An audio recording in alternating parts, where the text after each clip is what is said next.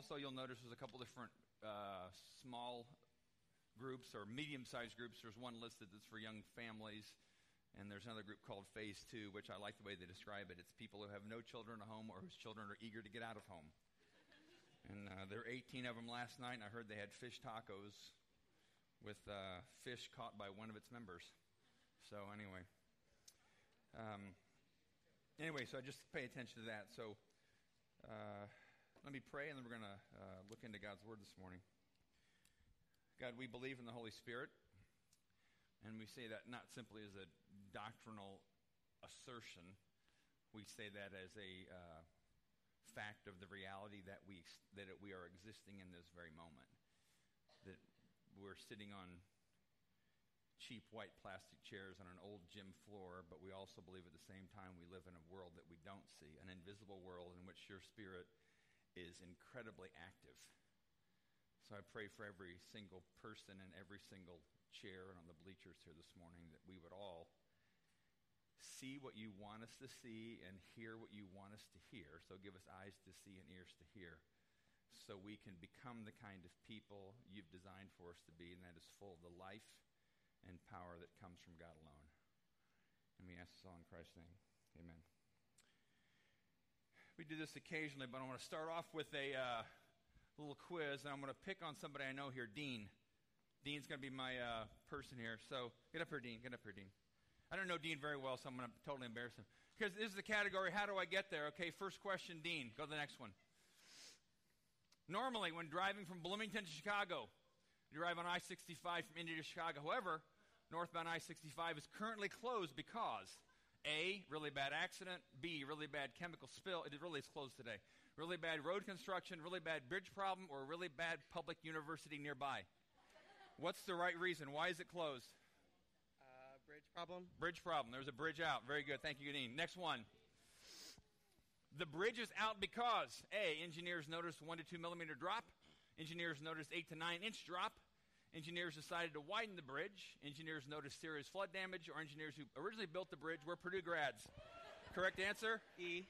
He says E. Actually, the correct answer is B, partially also D. The bridge actually dropped 8 to 9 inches. But who's to say the engineers may not have been Purdue grads? Anyway, next one. The official Indiana Department of Transportation detour takes you off Interstate 65 for how many miles until you get back onto 65?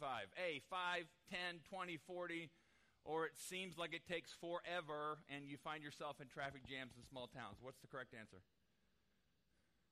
D, 40 miles? That's right. The detour is 40 miles. I've been on it. That's why I'm saying this. All right, next one. The bridge was closed on August 7th.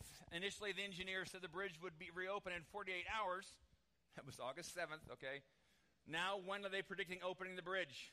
A, sometime tomorrow. B, sometime this week. C, sometime next week. D, sometime mid-September. Or E, sometime. Mid-September? That's what they're saying, mid-September. This next one is not, okay, wait, actually, 2 more. What is your preferred way of getting there? This is you, Dean. Specifically when navigating to a new destination or trying to avoid a detour. Do you trust the map? Are you a map person? Are you a Garmin person? Do you trust Siri on your phone? Do you trust just your own intuition, or do you just wing it when you're trying to get somewhere you haven't been before? This is about you. There's no right answer, just about you. Yeah, GPS. You're a GPS person. Yeah. You trust Garmin. Well, I don't have Garmin. I guess it'd be Siri. I don't know. It's on your phone? Yeah. It's Siri. Bound talks. Siri knows all. All right, next one. This is a little bit more tougher. Typically, what is it like to be in the car with you when you encounter an unexpected detour, a painfully slow waiting period in traffic with no end in sight, or when you find yourself surrounded by idiotic drivers? There's no answer. I'm just asking you, are you calm? Are you irritable? Honestly. I think I'm pretty calm. Friends? Yes, they say he's pretty calm. All right, very good. Thank you. One more question. Go ahead and sit down. Here's one more question, though. Typically, what is it like for you when God seems to be leading you in a direction full of unexpected detours, painfully slow waiting periods? When I say no end in sight, I think of those times where you're stuck in traffic and you can't see the end. You try everything you can. You're maybe even one of those people that goes in the shoulder and tries to find painfully slow waiting periods. Or when you find yourself surrounded by idiotic people, what is it like with you when God does that in your life? How do you deal with that? I mean, in traffic, if we're all honest, most of us probably aren't like Dean. We probably aren't all calm, easygoing. Most of us are trying to figure out whose fault this is. Why can't they fix this bridge? Why can't we get this thing off the road? Why do they have to do asphalt paving at 3 p.m, right? But what do you do when it seems like God's the one leading you that direction? Like you have a plan for your life. You have an agenda. You think you know how it's supposed to work, and then you get this detour that's like, where did this come from? And I think this is what God wants me to do, but it frustrates me. Or painfully slow waiting periods. Or when you find yourself surrounded by people, and I'm using the word idiotic, I'm not trying to make light of that word, but if we're honest, sometimes we do get that frustration of, if these people would only do it my way, I'd have a better life. Maybe it's your husband, maybe it's your wife, boyfriend, girlfriend, mother, father, son, daughter, roommate, whatever. We have these frustrations that God's put us in a certain place with people, or he's sending us a certain direction that seems weird, or we're standing still. I tell people that the most obscene 4-letter word in my point of view is the word wait, right? So how do you deal with that? And does God do those things, and what do you do? I mean, this is, for some of you, it's the start of a school year. For most of us, a lot of us, it's just the start of another year. We have family issues, financial issues, issues with our kids, but we all have hopes and dreams, whether you're Dean's a college junior, or whether you're 70 or 80 years old or 53 like me. We all have plans. We all have agenda. We all have an idea of what we think is going to lead us to the life we've always wanted. The life we at least think is supposed to be the life that Jesus said he came to give us, so sometimes we kind of put out our own little plan and figure it out and want God to bless the plan, but God often does other things. So to look at that, here's what we're going to do. We've been doing the last week and this week and next week, I'm just doing a few weeks on what I'm just going to call it DNA of Exodus. And not just DNA of Exodus, I think it's the DNA of the Bible and how God thinks and how God works and how we interact with God. So go to the next slide. What we're going to talk about is when the children of Israel, the Israelites, Moses, when they were in Egypt and God rescued them from Egypt, then Moses was going to lead them to the promised land. So the yellow arrow starts Egypt, yellow arrow ends right before they go to the promised land in Israel. And how God led them through the wilderness. The yellow line is the straight line. The red line is the way they went. And I'll explain a little bit about some of the issues with that. But what I like to say is God flunks geometry here, right? And we're going to look at 4 passages about how God led the people. And let me say this too. Some of you may know the story. There's a point in the story where the people complain about what God's doing, and they say, we can't do this, and God gives them what I call the 40-year penalty flag. And he says, you're going to wander for 40 years. These 4 passages we're going to look at today happened before the yellow flag went up. So the 4 passages we're going to look at are the ways in which God actually was planning to lead them. So these aren't the penalty years. I mean, a lot of the diversion, the red line there, were the penalty years. They had to wander for 40 years till a certain generation died off. We're going to look at 4 passages today that when you read them, we're going to look at certain things that stick out, like why does God do it that way? All right, so here we go. All of them from the either book of Exodus or one's from the book of Numbers. All right, first one is Exodus 13. It should be on the screen. When Pharaoh let the people go, God did not lead them on the main road to the Philistine country, even though that was the shortest route to the promised land. God said, if the people are faced with a battle, they may change their minds and return to Egypt. So God led them in a roundabout way through the wilderness.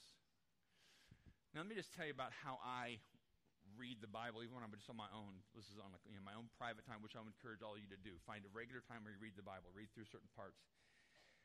Sometimes it seems like passages or words, they may not jump out into 20-point font, but sometimes they stick out almost in a highlighting kind of way. This particular passage, you know what highlighted to me was? Roundabout way. Really? God? Straight line. I mean, yeah, you say in the passage that you don't want them to have faced with battle and change their mind because of the Philistines, but God, you could wipe out the Philistines with a snap of your finger. Straight line's always better, right? Shortest distance between 2 points is a straight line. I taught geometry once. I know that. You know that. Maybe you know that. So why doesn't God do it that way? Because you probably have an idea of what's next, what you want God to do for you, money-wise, dating-wise, marriage-wise, whatever. But it says God led them in a roundabout way. Like, I think of the new roundabouts in Bloomington, and you might feel like, okay, I feel like I'm just going around in circles. And see, one of the things, one of the lessons from this passage as well as the rest of Scripture I think we learn about how God leads is sometimes we mistake the destination for the direction. Like, for example, if I felt like God was saying to me, walk to the basketball goal. That's where you're going to end up. Well, I assume at that point, just right there, right? God gave me the destination. I figure out the map. I go there. Well, then what happens is you go a few steps and God says, now turn right. And you're like, but it's right there, God. I know. Turn right. Okay. And then he says, turn right again. You're like, wait a minute, it's back there. God knows where he's going to get you, but we often confuse his destination for our own interpreted direction. Focus on the destination, but let God be the one that leads you on how to get there. Because we tend to think, straight line, thanks for the destination, God. We kind of kick him out of the car, and because we don't want him being our GPS voice. Turn left, turn right, make a U-turn. We don't want that. We just want to get there. Sometimes God leads us in roundabout ways. Next one, Exodus chapter 14. The Lord gave these instructions to Moses. Order the Israelites to turn back and camp at Pi-Hahiroth. Then Pharaoh will think, the Israelites are confused. Now, they just left. Pharaoh wasn't happy about them leaving. Pharaoh didn't want them to leave. They were like the economic lifeblood of the Egyptian culture. They're trapped in the wilderness. And Pharaoh, will chase after you. I have planned this in order to display my glory through Pharaoh and his whole army. All right? Highlighted thing, everything that jumps out to me, turn back. Okay, God, we're going this way, and you're saying go this way. Not only are you saying turn back, make a U-turn, but you're saying to turn back and walk into a trap. If you know this story, and if you don't, I'll tell you what they were walking into. They were walking into a situation where they had the Red Sea on one side of them, and Pharaoh's army was going to be coming from that way. And God set them up. God set them up. God sent them into a trap. And of course, if you can read part of the rest of that chapter after, the people start complaining. Moses, come on. It was better back in Egypt. What are we doing here? We're going to die here. They're going to kill us here. We're stuck between a rock and a hard place, Moses. What are you doing? And they're also complaining to God. They don't want to say directly to God because we know that God might strike with lightning. We complain about other situations. But God said, no, I want you to go back, because then God says, I have planned this. So you're in a place where you're stuck between a rock and a hard place, and you're in a trap, and God planned it for you? Really? I thought God was all about, woohoo! But it says, no, I've planned this so that I can display my glory, not to Pharaoh and his army. They all died, remember, but through them. So who was the intended audience to watch this lesson happen? It was the Israelites themselves. Everybody else died. He wanted them to realize no matter what situation you find yourself in, if you trust me and rely on me and listen to me, I will always lead you to life. It may not be the exact way you thought it was going to happen, but God put them in that very situation so they could learn about what he was capable of. And you might think, well, God, they had to go through fear and anxiety and complaining and all this stuff, and Moses was ripped in two, like, I don't know what to do. But sometimes maybe that's what we need to be going through before God finally has a place to get our attention. Sometimes God wants you to turn back. Sometimes God does give you a U-turn. Make a U-turn. He doesn't do it with that English, British accent like your GPS might do it. But sometimes we have to do that. Next one. Exodus chapter 23. I will send my terror ahead of you. I will make all your enemies turn and run.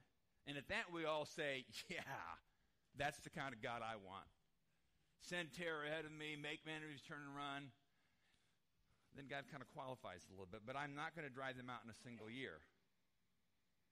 Even though God could do it in a day. He could do it in a moment. They're dead. I'm not going to drive them out in a single year because the land would become desolate and the wild animals would multiply and threaten you. I will drive them out. Say these next words with me. A little at a time. One more time. A little at a time.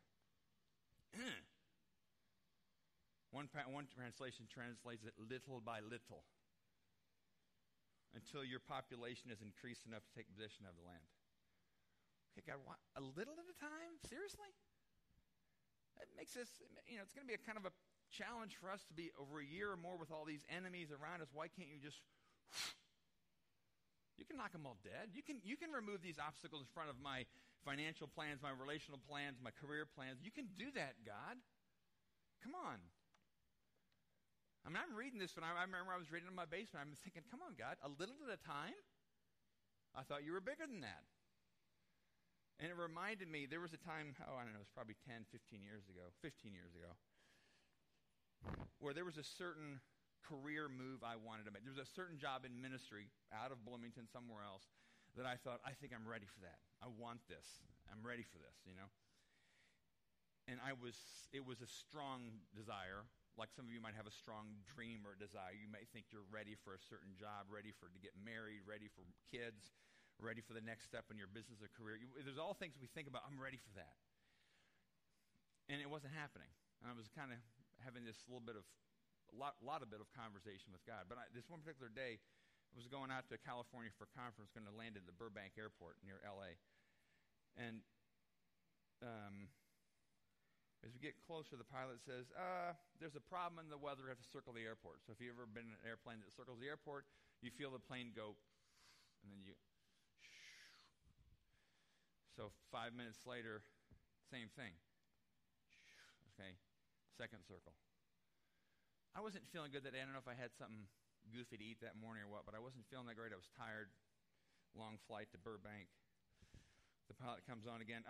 Looks like the weather really still hasn't cleared up, so we have to circle again. And then it's like, you can feel it. I'm not sick as a dog, but I'm getting a little bit ticked off, all right? It must have happened like 5, 6, 7 times. And one time, about the 8th time, it felt like the 29th time, you could tell the plane was circling again. And I almost said it out loud. I said it loud enough for my brain to hear it. And I was yelling at the captain in my head, land the blankety-blank plane. But I didn't say blankety-blank in my head. Land the plane. And as soon as I had that burst of anger, I honestly felt like God was saying to me, okay, Matt, if the pilot lands the plane now, you'll be going into danger and possibly destruction. And Matt, you know that job you want? You're not ready for that yet, because if you go into that now, you don't have the capacity to handle what's going to be thrown at you. You'll be heading into danger. I'm protecting you from danger and destruction. And it was like, oh. I still wanted the pilot to land the plane, but it was like sometimes God will prevent you from going into an area of your dream and your desire because he knows you don't have the capacity. The Israelites didn't have the capacity to oversee and to supervise the land. He said, well, the wild animals will take it over. He wanted them to have the capacity. When I do this, I mean the capacity of soul, the capacity of spirit to handle that new relationship or to handle that new job or handle that increase in money or handle the kids you want to have. And I'm not saying if you don't have those things, God's saying you're small and you can't handle it. But sometimes that is what he's saying. I want you to have a capacity of character and of spirit, and then when that comes in your way, you will steward that with incredible joy and life. So that's what he's telling the Israelites. I'm going to do it a little bit of time, and it requires us then to have patience of soul, patience of spirit, and absolute trust in God, because what happens is, let's be truthful, what happens is when God starts doing things a little bit at a time, we get impatient, and we want to be the car that goes on the shoulder of the road in a traffic jam and zoom down the exit because we're tired of waiting. Some of you may be tempted to do that in your relationship. Some of you may be doing that. I mean, I didn't get married till I was 30. And there were times where I thought, God, I want to be married sooner. And you know and I know the temptations that you think, well, if I'm not going to have that till if God's not giving me that now, I'll find other ways to make sure I have the joy that I think I'm missing out on by not being married, and you know what I'm talking about. Because God was just going a little bit too slow for me. But I'm so glad, in a lot of different ways now. I mean, when I married the right person finally. First marriage, but I'm glad I married her. But I look back and I tell people, if I would have got married when I was 24, 23, 27, I'm not sure I'm just not sure where I'd be today. I don't know. So God knows. I'm not talking about just marriage or relationships or money or jobs or whatever. God knows exactly what your capacity is. He will never give you anything beyond what you can bear. Scripture says that. But he will also, he is absolutely committed to your joy, your wholeness in your life. He's committed to that. He's not a killjoy. God is committed to your joy. That's what he says. Last one, Numbers chapter 9. You might remember from the story that this whole mass of the Israelites were being led to the desert by Moses, and they were led by what the Bible says is a pillar of fire at night and a cloud at day. So there was some kind of something in the air, in the sky, that Moses could determine whether it was moving or not. And that's how God led them. It was kind of like God's kind of GPS system. And of course, God didn't go in a straight line, which we already talked about. But here's what the Scripture says. When the cloud lifted from over the sacred tent, the people of Israel would break camp and follow it. All right? Cloud lifts, they follow it. Moses, I think the cloud's moving, checks with his fellow leaders. Yeah, it's moving, let's go. Pull up the stakes, grab the goats, let's go. Whether the cloud stayed above the tabernacle for 2 days, a month, or a year, the people of Israel stayed in camp and did not move on. But as soon as it lifted, they broke camp and moved on. You know what part of this passage almost literally got me to throw my Bible across the room in frustration with God? What part? Or a year. Okay, we can wait for a day, God, in the desert in our campsite. We need the rest. We can relax. A month, we can handle a month too. It's time for our kids to kind of play. We don't have to worry about uprooting our tents and putting that down. But come on, God, a year in the same place when you told us where we're supposed to go? I mean, my first reaction to that was, that's not fair to Moses. Because I can imagine Moses, however he did it, maybe out of the tent, and people are like, hey, Moses, are we leaving today? We've been here for like 3 months. No, the cloud's not moving. Moses, come on. We're tired. This is a boring place. Our kids are bored here. There's no TV reception, whatever. And Moses is like, well, it's not moving. 8 months. Moses, we're ready to go. I thought we were going to the promised land. Moses is like, it's not moving. Moses, come on, man. And Moses probably goes back in his tent. And if I were Moses, I'd be like, come on, God, move the cloud. What are we waiting for? And the Bible doesn't tell us what God was waiting for in those situations. They're just waiting. But for a year? I mean, seriously, I was like, oh, I can't believe this, God. And like I said, wait is a really hard word for all of us. I was going to say most of us, all of us. I mean, we hate waiting in traffic. And we hate waiting when we don't even see the end. So God doesn't always tell us you're going to wait here for a day or a month or a year. He just says wait. Wait until you take that next step in that career. Wait till you take that next step financially. Wait till you take that next step relationally. Wait till you take that next step in your marriage, with your kids, whatever. Wait. And we're like, okay, God, I can wait. I just need to know when it's going to end. I mean, I don't know about you. When I'm in traffic stuck, if I at least can see the end, or I can know from getting on my phone what's the problem on I-69, if I can know, at least I feel like I wait easier. But God sometimes says, no, I'm not going to tell you when this ends. And come on, God, really? I mean, I want to get there. I want to be the kind of person who is abnormally loving, joyful, and courageous. I want to be that kind of person. And God, I have a plan for how I think I can get there. And you're kind of messing my plan up, and you've put it on hold. And I'm waiting, and I don't like it. But they waited. So here's the question of the day, the year, the month, whatever. Will you trust Jesus no matter how he may lead you? Some of you, start of a new year in a lot of ways, but some of you are facing a variety of different kind of decisions. Some of you know that God's leading you to take a step in a direction that may cause some turmoil with people around you, but you know it's the right thing that God's asking you to do. Maybe it's stepping away from sin. And you know God's called you to do that. He's already told you that. But you know in doing that, it's going to cause some turmoil. You're looking for an easier way to make that happen. You want to step away from it, but keep the waters calm. But God's just saying, no, just step away. Or maybe it's a decision about your future. Maybe it's a relational decision. Just recently this week, I had a decision about a money decision where honestly, I felt like God was saying, not today. Don't click that button today. It was involving a large amount of money for something, but I felt like God was saying, don't click that button today. And I don't watch a stock market, and I wasn't trying to see what was up or down, but I felt like God was said, don't click it today. I may have just misread God, I don't know, but I didn't click it. And you don't know, but God may say, wait, just wait. Wait on getting that next car, wait on getting that next car. Wait. And you're like, but we have it all figured out, God. Wait. So will you trust Jesus no matter how may it lead you? John chapter 10, the Bible talks about Jesus. Jesus says this about himself. He calls his own sheep by name, and he leads them out. So his promise is he will lead you. He knows your name. He knows your situation. He knows your dreams, your hopes, your aspirations. It says he knows you by name. He will lead you out. And this, wrapped around this passage in John chapter 10, he talks about abundant joy, abundant life, peace, forgiveness. So that's where he wants to lead you. He wants you to be a really loving, joyful, courageous person. That's where he wants to lead you. He walks ahead of them, and they follow him because they know his voice. Now you might think, well, I don't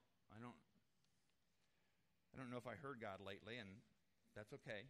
One of the basic assertions of what we believe the Bible says is that we believe that everybody can have a conversational relationship with God. We believe that's possible for even ordinary people. It's not simply for the super saints. And part of what we talk about at Exodus is how do we become those kind of people? How do I know if God was saying for me to click yes or no on this financial thing? How do I know when I knew it was time to ask Kathy to marry me? How do I know when it's time for me to change jobs? There's certain ways you immerse yourself in being a friend of Jesus in Scripture, being a friend in prayer, and that's what friends do. They talk. But it's not like a puzzle. It's not rocket science. It's as relational as your relationship with your best friend is. And that's how Jesus said he talks to people. And he doesn't. I knew one friend one time that said he used to pray about even which washcloth to use in the morning. I don't think God's that concerned about those kind of things. He was so frustrated. He was so kind of concerned about doing the will of God. He would pray about which washcloth to use in the morning. Blue, cream. I don't use one personally. That's okay with God too, I think. All right? But there are things that God does care about, and sometimes the things he cares about you don't necessarily think he cares about until you start moving that direction, and you kind of feel this check in your spirit. Like, no, don't. Like, well, I don't know why not, but I feel like God just wants me to. Some people call it a check in their spirit. Some call it a prompting. Some people call it a whisper. All kinds of terminology can be used for that. But we want to be the kind of people who absolutely will trust Jesus wherever he takes you. And he will, as his promise was, lead you to joy, life, peace, mercy, and forgiveness. So let's pray together.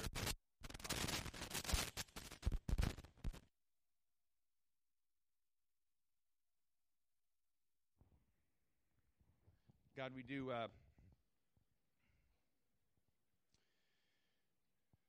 we trust you. It's easy to trust you when you lead us in the way that makes sense to us. It's incredibly frustrating to trust you when what you ask us to do seems irrational from our point of view. But we want to trust you more. We want to trust you more. And I'm going to actually do this. If you're facing a decision right now, big or small, but maybe to you it's big, and you're just not sure what God's saying, or maybe you're wrestling with what God's saying to you. You're not sure why he's saying that, but you know what he's saying. I'm going to pray for you. I'm going to ask you, everybody else have our eyes closed. I'm going to ask you to stand if that's you.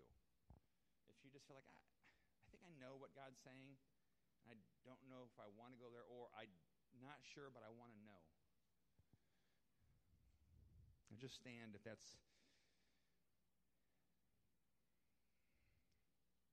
I don't know, or I'm fighting God. I hate waiting. I'm tempted to go outside the lane because I hate waiting. And then let me pray for you. God, your word says that when we ask for wisdom, you give generously. And you don't find fault in us for asking. You don't accuse us of having little faith or no doubt. But it just says if we ask, you give generously. So for every single soul, every single person that's standing up, and even for the rest of us who are going to be facing these things tomorrow or next week or next month, God, I pray especially for these people standing up, that you would give them wisdom, and they would know, you would give them clarity and peace.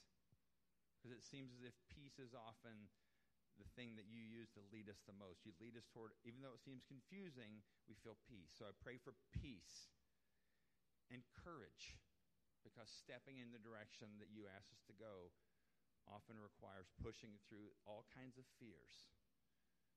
So I pray for peace, I pray for courage, and I pray that they would hear you clearly and accurately, and you would give them the courage and the peace to take the steps you ask them to take to become the kind of people you want us all to be. And we ask this all in Christ's name. Amen. Go ahead and have a seat. We finish every Sunday at Exodus with communion, and we do it because, like I've said other times, communion is a ritual. I mean, it's like if you grew up Catholic or Episcopal, or some churches, they do it every week, and there's nothing wrong with that. But sometimes you may have kind of like, it just feels like blah-de-blah, blah-de-blah, blah-blah-blah, and you kind of lose the sense. It is a ritual. But it doesn't have to be a meaningless ritual. There's meaning behind when Jesus tells us to do this. He didn't tell us to do it every week. We just have chosen that at Exodus. But what we do here in a moment, we'll start singing a few more songs, and everybody's welcome to take communion. We invite you up. We don't dismiss by rows. We don't check your, if you've been a good boy, a good girl this week card.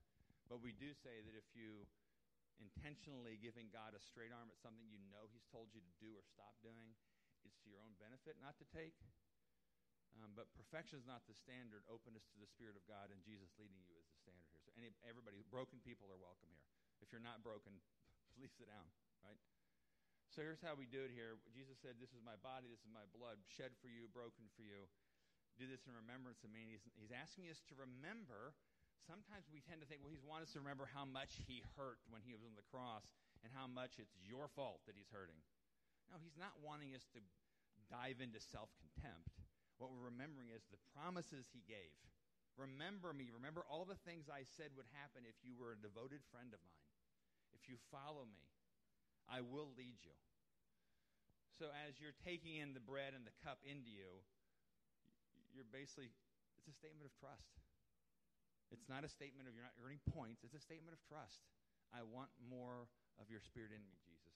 Here's how we do it at Exodus. The band can come on up. We'll offer the bread to you, and people will just be lined up the three aisles, and just tear off a piece. Just tear off your own piece. Then we offer you the cup. Just dip it in the cup yourself. This is how we do it here. There's no deep reason for that. It's just dip it in the cup. Most people eat it right away. Some people take it back to their seat. It's up to you how you want to do it. All right? So let me pray, and then the band can start, and then we'll take. Jesus, we're grateful. We're grateful that you gave yourself for us. Not simply to give us into heaven after we die, but you gave yourself for us that we would have an abundant kind of now life. A kind of life that is full of the joy and the peace and forgiveness and mercy and goodness that we've all want to be a part of. And we know that comes only from you and through you. So Jesus, we thank you that you, through your death and resurrection, open up this new and living way. And so we take in gratitude and we take in great expectation of what you will do in our lives. And we ask this all in Christ's name. Amen.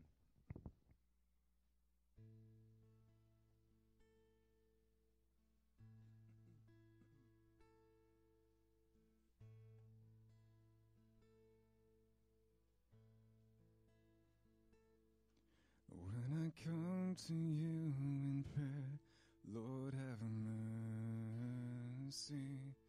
When I wonder if you're there, Lord have mercy. When I cannot find the way, Lord have mercy. Should my heart begin to stray, Lord have mercy.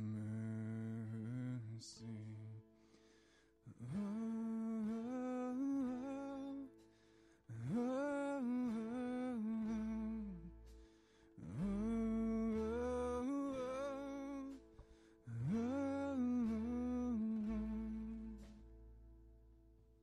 when I lay me down to sleep, Lord have mercy. When the road ahead is steep, Lord have mercy. When I falter, when I fail, Lord have mercy. May your kindness still prevail, Lord have mercy.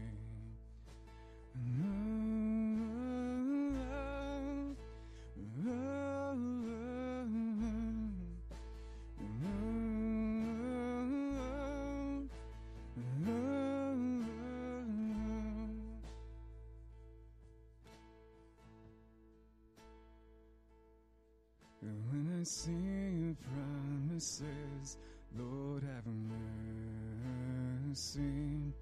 Knowing well that I am blessed, Lord have mercy. Oh, I never cease to ask, Lord have mercy. Till I breathe my very last, Lord have mercy.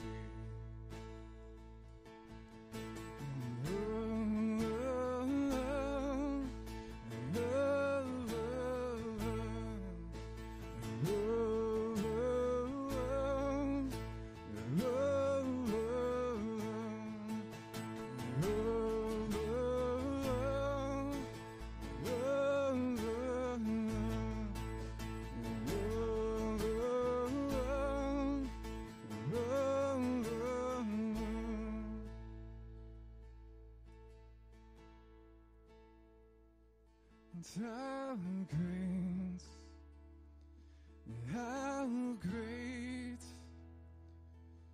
is your faithfulness, your faithfulness. How great is your faithfulness, your faithfulness. Sing it out. How great is your faithfulness, your faithfulness. How great is your faithfulness, your faithfulness. How great is your faithfulness, your faithfulness. How great is your faithfulness, your faithfulness. How great is your faithfulness, your faithfulness. How great is your faithfulness, your faithfulness. How great sing it to him.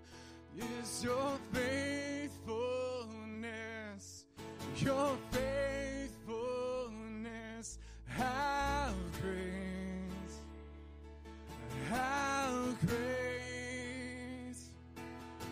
your faithfulness, your faithfulness, how great is your faithfulness, your faithfulness, how great is your faithfulness, your faithfulness, how great is your faithfulness, your faithfulness.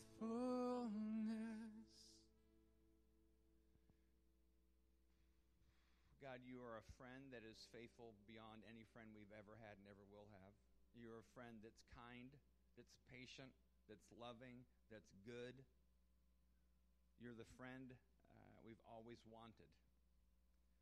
And your faithfulness is great. You will never leave us. You'll never forsake us. You never lead us down a path of our own destruction. So we love you for that.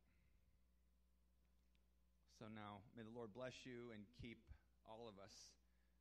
May he make his face to shine on us. May Jesus look you in the eye this week.